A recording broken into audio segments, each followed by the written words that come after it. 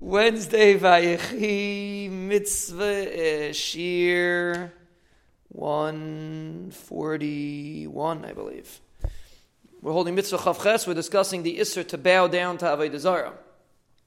Let's say a person bows down to Avodah Zarah and he doesn't have an intention to serve it. He's just trying to be mevazed. He's making a joke, or he's being mevazed Avodah Zarah. He's over anyway. A person doesn't have to have in mind that he's serving Avodah Zarah. Even if he's bowing down for a joke, he's also chayiv. And it's an interesting din. He brings over here that what's called bowing, he brings that the Rambam in Halacha Vav says regarding the lav to bow down on an even maskis, to bow down on stone outside the Beis HaMikdash, is only bepishat yadayim v'raglayim, is only if you spread out completely on the ground.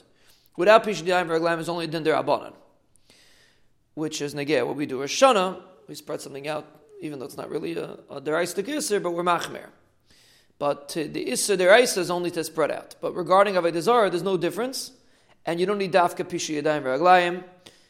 Any way that a person does is considered hishtachavaya, and you'd be chayav for that, and you'd be over this isser. He brings a case of the Rambam says if you have they used to have like these Avodah Zarahs that used to drip water out of their mouths. They had like a tube coming in their mouths.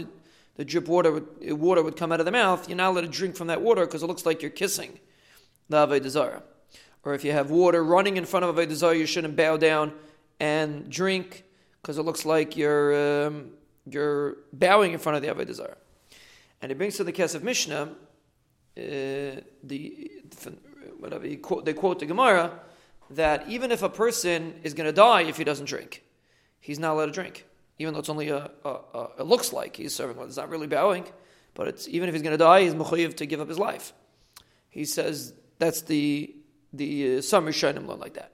He says the Torah holds like that. The Rani holds that really without talking about that he's mamish going to die. Pikuach nefesh would be mutter, since it's only mahar zayin. It would be mutter to do pikuach nefesh.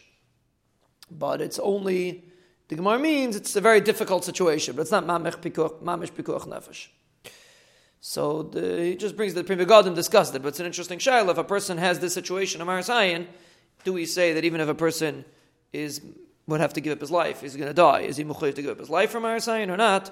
It seems to be a machlekes Rishonim.